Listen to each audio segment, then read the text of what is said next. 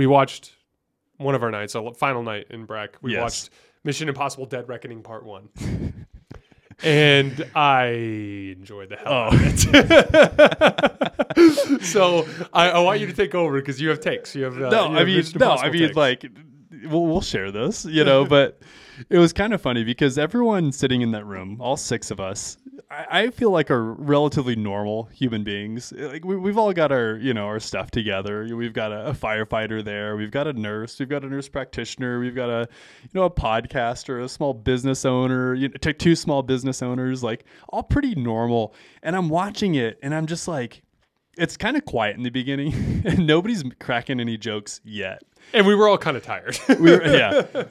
And then all of a sudden, just this story of Ethan Hunt and the most recent shenanigans that the world is up to, and how the world will end without Ethan Hunt, and how ridiculous it was, just made me so incredibly interested. And then it dawned on me, I was like, this is one of the most ridiculous movies I've ever watched in my entire life, and I'm loving every second. Have you of it. watched other Mission Impossible movies? Yes. Okay. But like They're original all like ones, that. They're all exactly like that. You know what though? But like, I feel like the OG ones are a little bit more believable, like slightly more believable.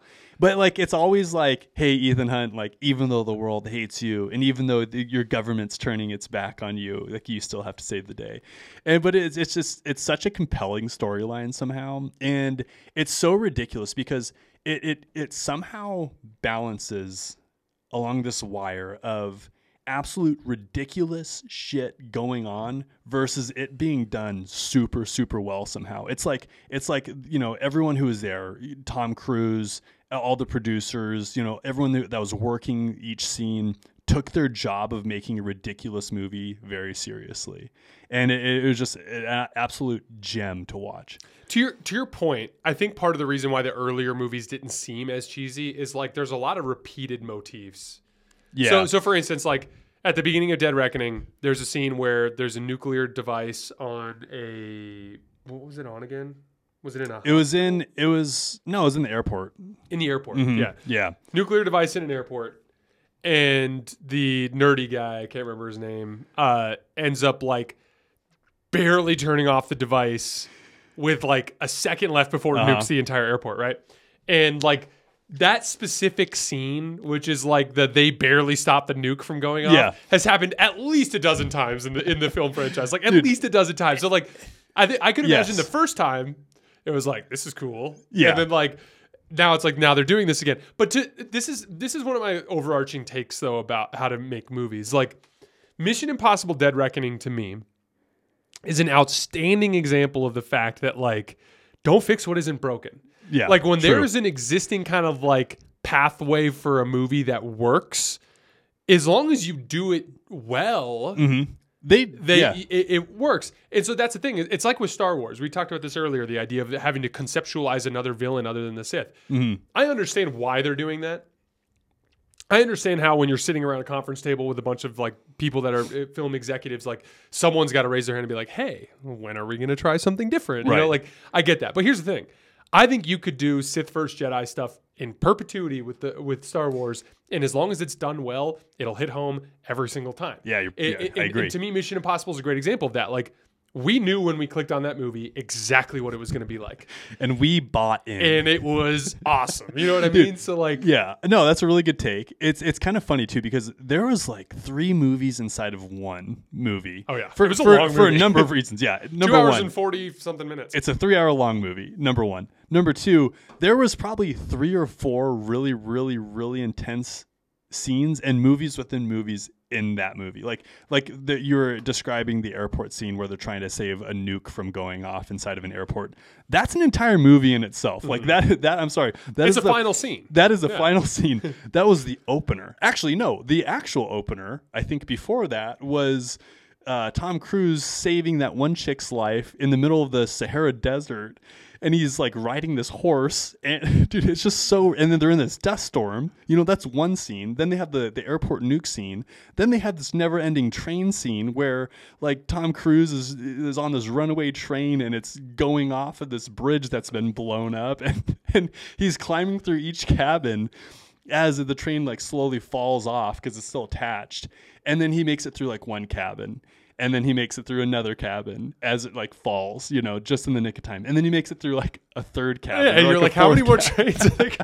It's like Fast and the Furious in that scene where like they have the never ending like runway for the plane. It's like literally like that. I'm just like, this could be a 45-minute long movie of Tom Cruise making it through cabins that are falling. Yeah, off I a remember cliff. being like, what if the next was just full of animals and there's just like a giraffe walking around? But I want to go through all of like the classic Mission Impossible motifs. So like, first of all, if Tom Cruise is ever not in a scene, he's actually in the scene. Okay, like that's rule number one. Like if you're in a scene and shit's going down and Ethan Hunt's not there, he's actually there wearing someone else's face. Yeah, and there's this guy like because that's another. This is a motif that or I don't even know if I'm using the right word there, but there's this like kind of theme that you see in a bunch of other. That's a good word.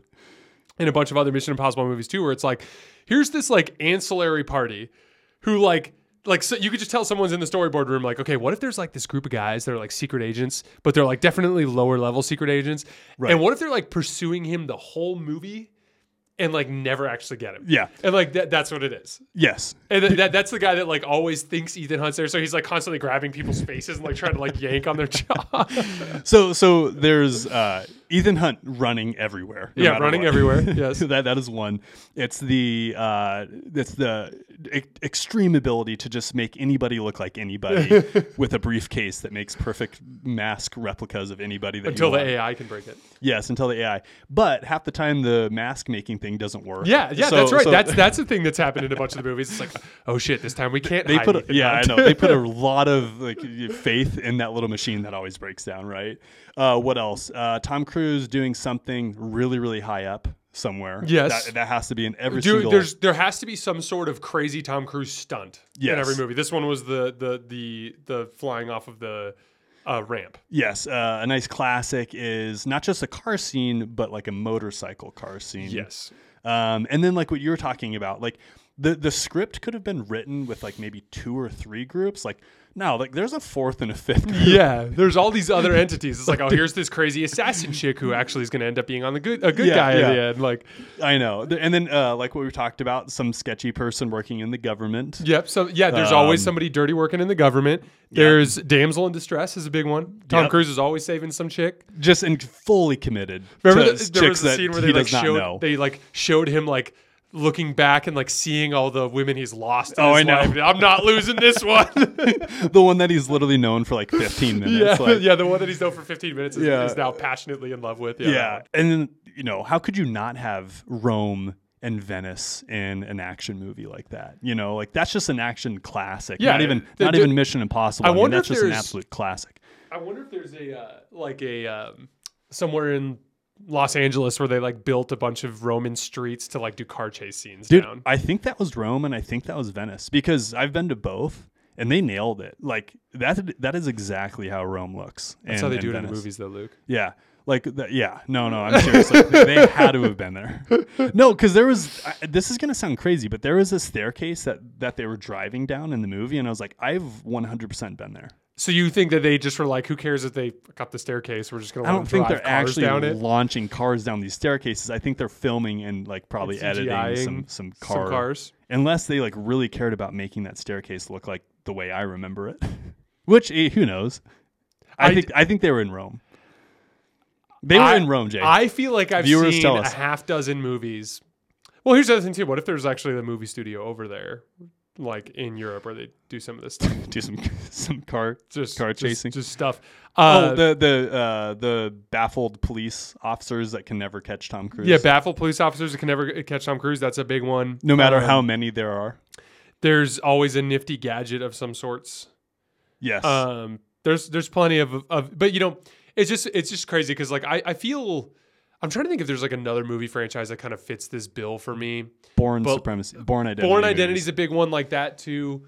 Gosh, I feel like I'm blanking on a big James one. Bond. I'll give you an 007. example. A Pixar movie. Mm-hmm.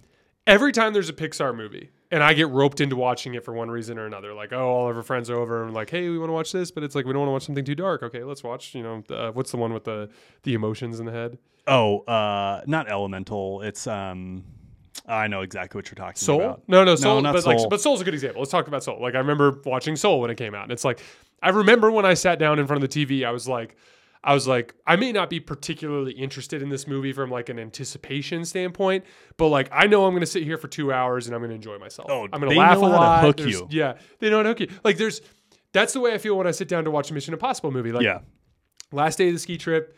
Just had a great day skiing. We're all sober because we're all completely just done drinking forever. And after the first couple of nights of the trip, and like we're sitting there, and I'm like, this is just gonna be fun. Like this is gonna be a fun movie. Like I know this is gonna be a good movie. And it was a blast. Everyone loved it. Like consistently, every person in that room was like, that movie was absolutely ridiculous, and I loved it. We would also be remiss if we didn't talk about Tom Cruise Oh yeah, and Thomas, Tomathan. Timmy. Tom Cruise is the definition of a dude who understands what he's good at. Yes. It's like I have to play Running. the same character in every, like, because even when I look at some of the other stuff he's done, like Live, Die, Repeat is a great example too. Like he always he can capture this like super intense, like very emotionally invested in the outcome of whatever's going on type of vibe. Right. And then the dude's just legitimately a great stunt double. He is a stunt double and actor combined into one. Tom Cruise is an absolute badass, and it's funny because he is in these cheesy action movies, but I will go out on a limb and say Tom Cruise is actually a fabulous actor. He's great. Yeah, I mean, at least at that kind of role. I wonder if he could do another role. It would be weird to see Tom Cruise in like a rom-com where he's like funny. Oh my gosh, dude! Has he been in a rom-com? I don't know. He tell us if he has. If you I feel know, like because like what we'll Top, watch Top it. Gun, We will do super a review. intense guy. If Tom Cruise has been in a rom-com, we will watch it and we will review. Yeah, I want to hear about a Tom Cruise rom-com. But like Top Gun, he's super intense guy who's kind of badass and does his own stunts. Like Live, Die, Repeat, same thing.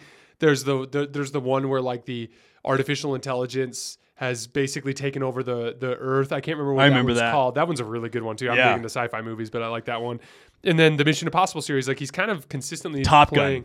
Well, I already said Top Gun. Oh, you did? Sorry, I missed but that. Top Gun's a great one. I was thinking about other movies. Sorry. But Top Gun's a great one. Top Gun is top notch. I just watched Top Gun 2 on the family ski trip a couple weeks ago. The newest great movie. Yeah, They're making a third movie. one. They are? Yeah. I thoroughly enjoyed that. Shout out Thomas Cruise.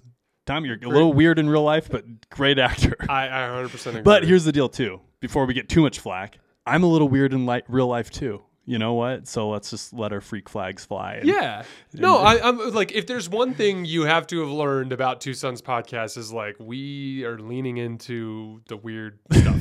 like I don't know what to tell you. We have a podcast about Star Wars. When I'm doing the dishes, I'm listening to Thrawn for the fourth time. Yeah, right. That's just exactly. We're like oddly into Sith shit.